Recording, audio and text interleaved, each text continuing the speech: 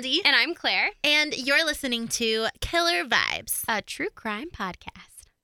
So, episode 3 of the Corpsewood Manor murders, we have Tony West and Kenneth Avery Brock starting to get involved with Charles and Joey in their crazy Satanist drug sex parties. Woohoo! Woo! So, Brock is the one who kind of had a sexual relationship with Charles specifically, and he invited West to one of their parties because he knew that West loved booze and loved drugs, and they were free at these parties. So he's just like, you know what, come on down, we'll have a good old time. You can drink, do some drugs. I'll be over here having some sexy times. So West was not a homosexual man, so when he saw Brock getting cozy with Charles and Joey, he started to feel slightly uncomfortable, which is fair. He probably hadn't been overly exposed to homosexuality in such a small Christian town. So I think his uncomfortability seems natural in a way. I guess. Yeah, if he's you're an kind of like, asshole. yeah, exactly. He's a closed off guy. I mean, if they're just getting closed-minded. cozy, like the way you described they were it. totally doing like, If they're like full blown having sex right beside you, I think that's uncomfortable to watch anyone do that. But if they're Right. just like sitting, cuddling or something, then you're just Right. being ridiculous. he's not a nice person, so I'm not trying to vouch for him, but I'm just saying he was uncomfortable. So he kind of like was offered by Charles to kind of get involved in everything that was happening. And he just flat out was like, thank you so much. Don't really want to deal with this right now. And he was actually kind of nice about it. He was just like, Well, yeah, he's getting free drugs and booze. right, exactly. So he just thanked them for the free drugs and the free booze, and he just left.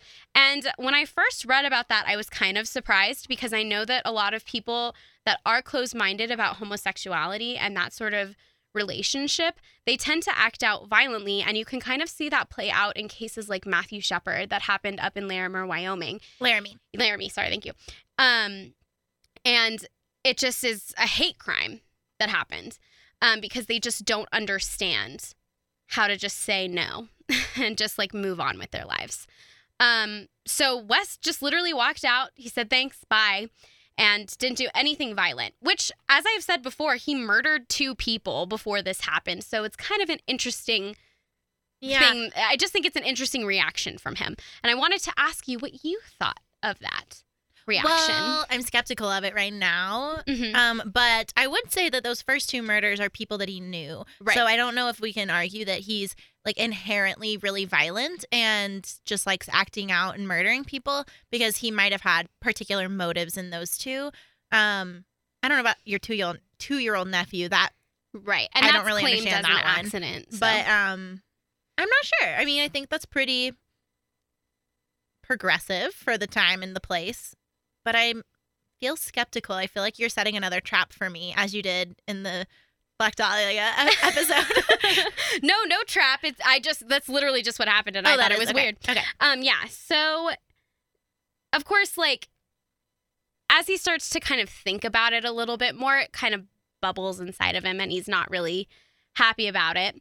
So after the party, West started to talk to Brock about possibly robbing the castle, since clearly the 2 men living there with plenty of booze and drugs had riches everywhere. Mm-hmm. I mean, that's not a hard leap to make. And Brock was actually up for the idea.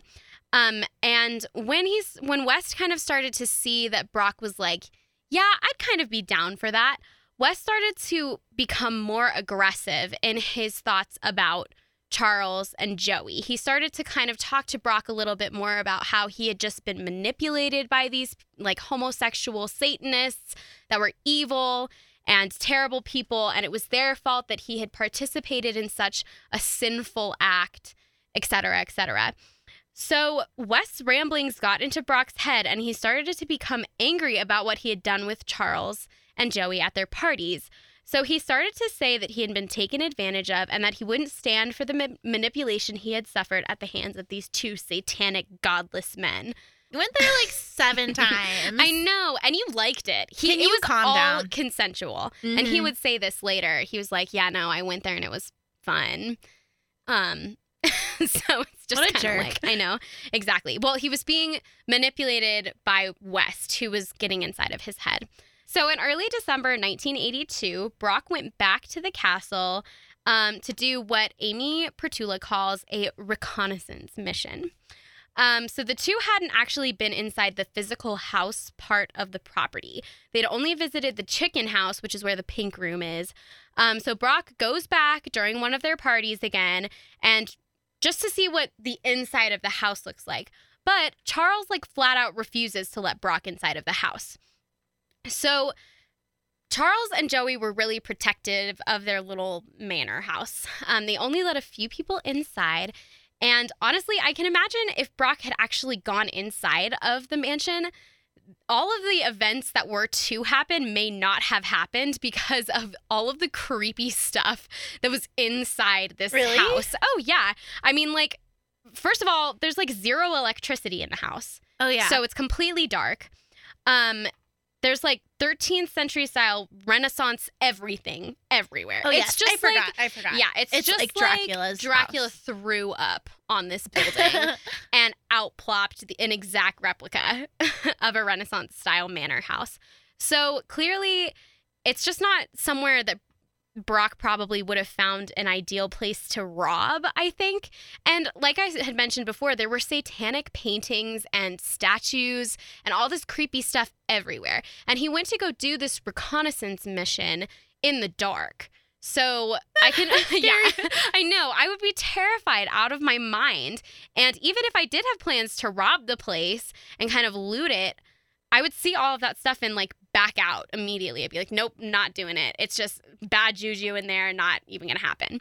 So I'm just speculating that might have happened, but I just feel like all of the events that happen later may have been prevented if Brock had just seen one of the creepy paintings. In the light. Yes. And what are you going to do? Go pawn this very specific style of thing that no one else has? Mm-hmm. You're going to get caught real quick. I'm just saying. Absolutely. And in addition to that, Charles and Joey didn't keep cash on hand. They didn't keep any money in the house because they were not super rich people. They had both quit their jobs. They weren't doing anything. And they had about a monthly income of about $200 in from inheritance that Charles just had for gotten. Food and stuff. They had already... Exactly. They don't have bills or anything. No. And they make their own wine. So that's why they had so many booze lying around. It's because they literally fermented their own wine inside the manor. So they're just buying grapes. They might be growing grapes. Yeah, who knows? It's Atlanta. It's moist enough for grapes. Yeah. Totally. Are there vineyards? I don't know. It's not Atlanta. I keep saying Atlanta. It's Georgia. It's Somerville, Georgia, in the middle of the forest. I mean, I would imagine that you could grow grapes there. Oh, yeah, absolutely. So they probably have a nice little vineyard in the backyard or something. But yeah, they had no physical money anywhere. So the fact that Brock didn't go into this place and found out that they were hardcore Satanists, it wasn't just this outside facade to keep people away, and the fact that he didn't find out that they didn't have any money may have prevented everything that is about to happen from happening. So, they're wrong. They have no money. They're not rich at all. So that's kind of the basis for all of it. But West and Brock don't know this because they're not allowed inside the house. So, on the morning of December 12th, 1982, the two men decided to enact their plan to rob the castle. Mm-hmm. So Brock got a hold of a .22 caliber rifle from his mother, Betty Jo, and she handed it over because Brock often used the gun to go rabbit hunting, and he just used the same narrative to get it from her. So he just explained that he was going out that night, gonna bring rabbits home for rabbit soup. Nope. That's not what you eat rabbit No. for. How do you eat rabbit? You don't eat rabbits. So he tells her he's going to go hunt rabbits, and she believes him because he tells her this every time he asks for the gun. So she just gives it to him. Mm-hmm. Pretty simple. So they both go over to West's sister's house, and they watched a football game for the afternoon, with her son, whose name is also Joey. So I'm just going to call him Joe Wells because that's his last name. So we don't get confused with Joey, the victim, and Joe Wells. And Joey's the victim. there's 2 victims. No, I know, but I thought it was the other people were going to be the victims. They are the victims. There's 2 Joeys. I literally, okay. So there's... Wait, say it all again. Okay, so West's Yes. nephew, his sister's son, is named Joey. But there's also the Joey, the Satanist Joey. Yeah, where is this Joey coming from? He's the West's nephew. So they're over at West's sister's house to watch a football game on the day that they decide to go rob his house. And then you said different from the victim Joey, referring to the Satanist Joey. Yes. And then I said I thought that it was going to be the other people who were the victims. No. I thought it was going to be Joey and Brock that were victims. So never mind. No. So The Satanist die is what you're saying. yeah. Okay. Charles and Joey, the Satanists, are the victims in this case. And Joey Joey- and Brock obviously murder them. Well, Tony and Brock. Joey is Tony's Tony nephew. and Brock. Yeah. Yeah. So I'm going to call him Joe Wells, and that's the nephew. Gotcha. Okay. Oh, my God. So, in addition, Joe Wells had a girl with him named Teresa, who was just kind of like casually dating Joe Wells at the time. So, they're just kind of hanging out, all watching a football game. So, for some stupid reason, Brock and West decide to invite Joe Wells and Teresa to go with them and do this. But they tell them that they're just going to go drive around. So they don't know what's going on. Mm-hmm. Maybe. So there is some speculation that Joe Wells actually had knowledge of the plan beforehand.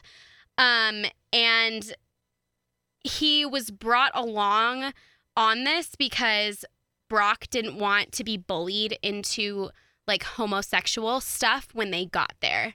So he wanted to bring another male person so that Brock wouldn't be convinced to go do something homosexual with Charles before they robbed the house. So that's kind of why, yeah, they brought him.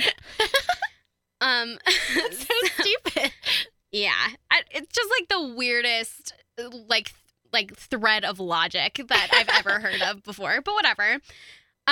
So because they brought Joe Wells for that purpose, a lot of people in the trial process speculated whether or not Joe Wells knew beforehand what was going on, and what their entire plan was. And ultimately, Joe Wells claims that he did not know, but I think Brock said that Joe Wells did know everything, but the only person who doesn't know anything is poor Teresa. Yeah. She's completely clueless. And she's like, okay, guys, I'll go with you. Yeah. I mean, she just go on a drive. Yeah, right? Maybe go see that creepy mansion. I know, right? Ooh, Fun. spooky. Yeah. So all 4 of them went into the woods on this afternoon. So before they actually showed up at the house, they stopped at a gas station, bought a packet of cigarettes, and then fueled up. And they said they did this because they were worried they were going to run out of gas if they had to make a quick getaway or something like that. So they obviously went with the intention of robbing the house. Yeah. And nothing else. So on the way there, they finally decide to tell Joe Wells and Teresa what's actually going on. And she is just so clueless. And this is what she says. She says, "Who and what is devil worshippers?" God bless her. So there you go. And there was kind of a reason why she's a little not eloquent at all. The 4 left the gas station right after they had huffed paint thinner, glue, and alcohol. Oh. Yeah. That's a good idea. Yeah.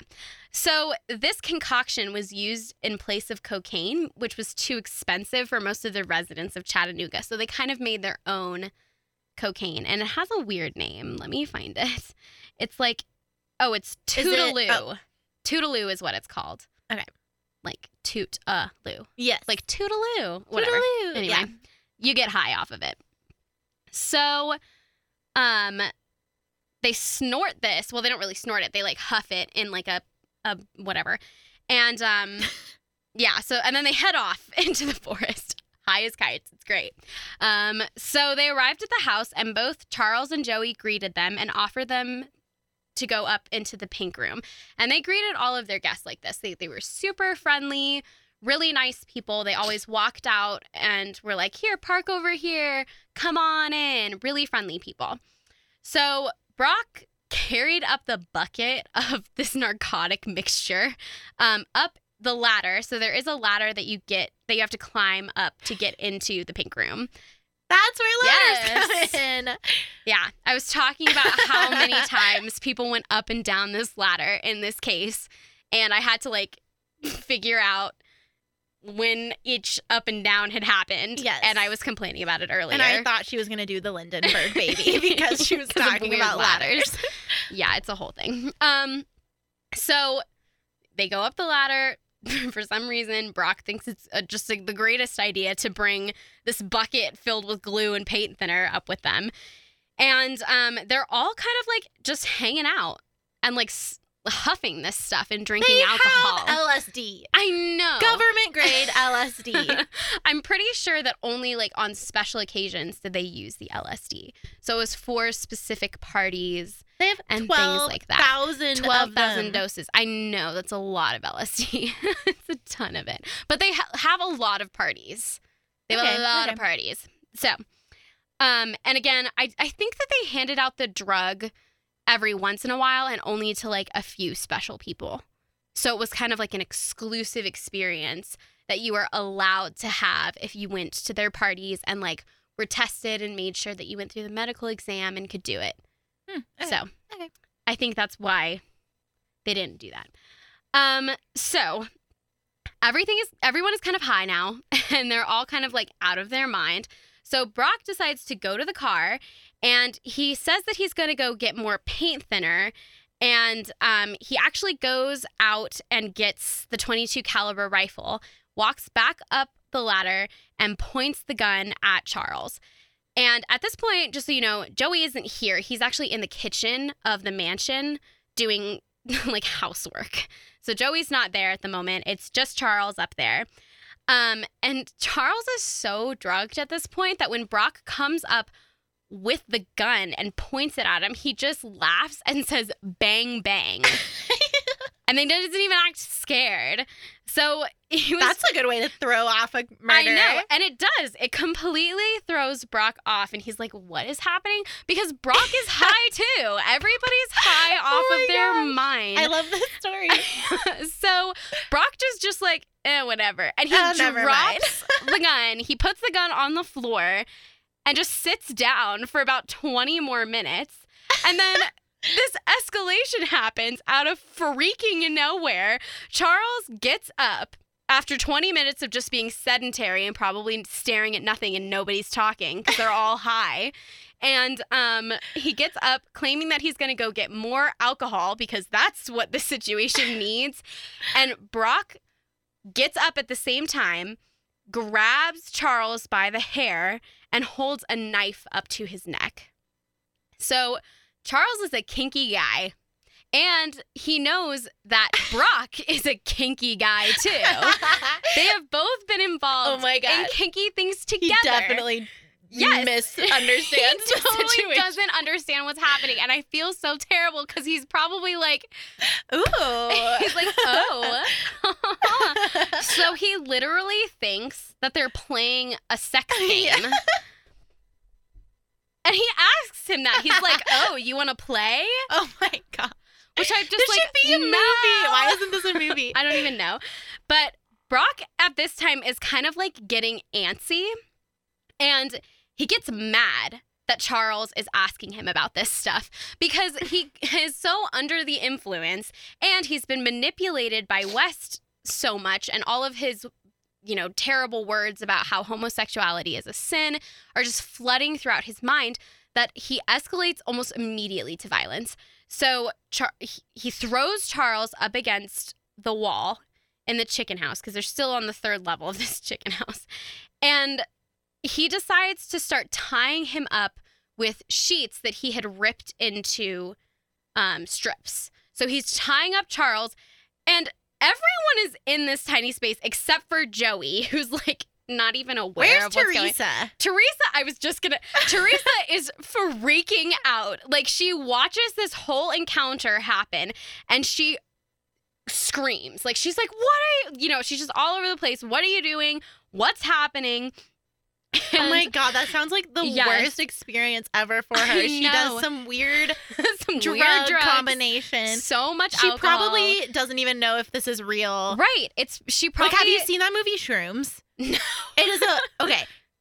Sorry, side note. It is, to me, the best preface for a horror film I've ever heard. But unfortunately, they deliver it awfully. So the premise is that this group of teenagers go camping in the woods and they're all going to do shrooms. And so they all do shrooms. And then there's this person trying to murder them, but they don't know if it's real. They're all experiencing different murder things, and they all don't know if it's real. So they're trying to fight against it, but they're like, what if nothing is here and I'm just hallucinating it? Yes. Isn't that a great premise? That's a great idea. But Holy the movie moly. itself is not that great. Oh, it's only great ruined because of the storyline. Okay, sorry. Right. Go on. Okay. Well, yeah. So that's basically what's going on. And Teresa, I mean, they had run out of this narcotic stuff, and that's why he was like, I'm gonna go get paint thinner.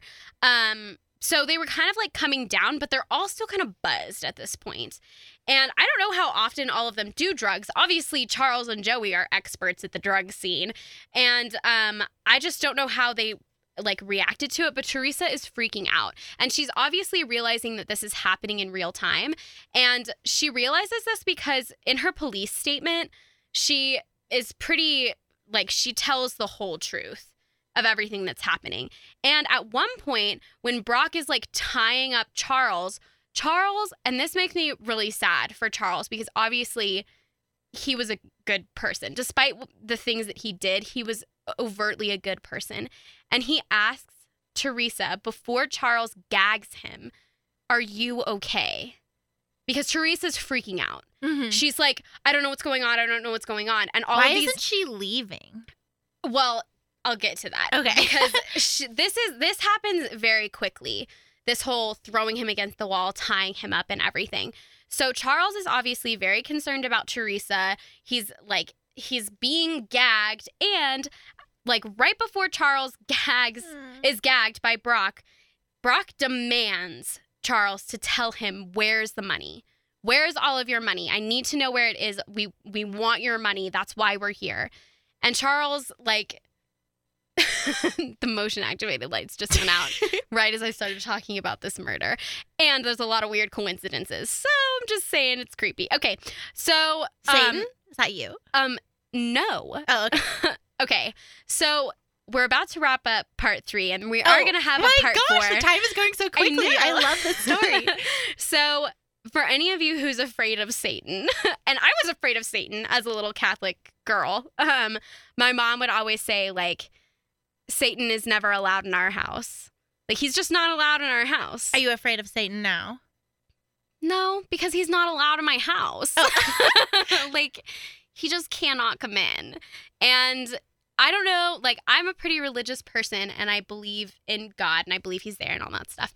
And I think that for anyone who's afraid of Satan, they should just sing "God is Bigger Than the Boogeyman" from the VeggieTales. And I literally, to this day, that song is my song. It's a good song. I love that. Yeah, right?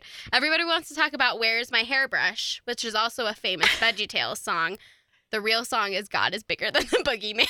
What is the hairbrush song about? It's about how Larry loses his hairbrush, but Larry is a cucumber, so he doesn't have any hair. So it's And this relates to God. How? Does God not find at all. the hairbrush? No, he doesn't find the hairbrush. Oh, okay. God is not involved in this. Are VeggieTales always... So VeggieTales, for those of you who didn't have an amazing childhood and grew up on VeggieTales, VeggieTales is a cute little video series that had little Christian values mixed into all of these crazy stories. To veggies, that's they're pretty. Little vegetables. I feel like I'm having weird. I feel like I know what that is. Yeah, I'm just now having flashbacks. Does the cucumber have a face? Yeah, they all. Okay, have I know what you're talking about. Yeah, so they're really cute. There's a cucumber and tomato, and they're the two main dudes. I went to Catholic church as a kid for like 5 or 6 years. Right. And I am now nothing. Right. So Satan doesn't scare me because I don't believe in it. Well, there you go. So if you don't believe him, then you don't have anything to worry about. But if you do... But the idea of him is scary. Oh, yeah, so I he's can terrifying. get behind that. So, yeah. So with that and our excellent advice about just watching VeggieTales when you're scared of Satan. What is it again? God is bigger than the boogeyman. God is bigger than the boogeyman. That is so precious. Isn't that cute? Yeah. I used to sing that to myself when I would get scared at night. But I'm a grown-up, and you still do. Yep.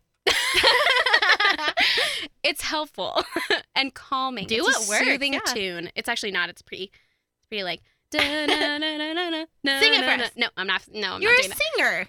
Yeah, but like not right now. Okay. Okay. Well, thank you so much for listening to part 3. We are gonna have a part 4, so it's gonna be an extended little episode. So anyway, thanks for listening. Bye.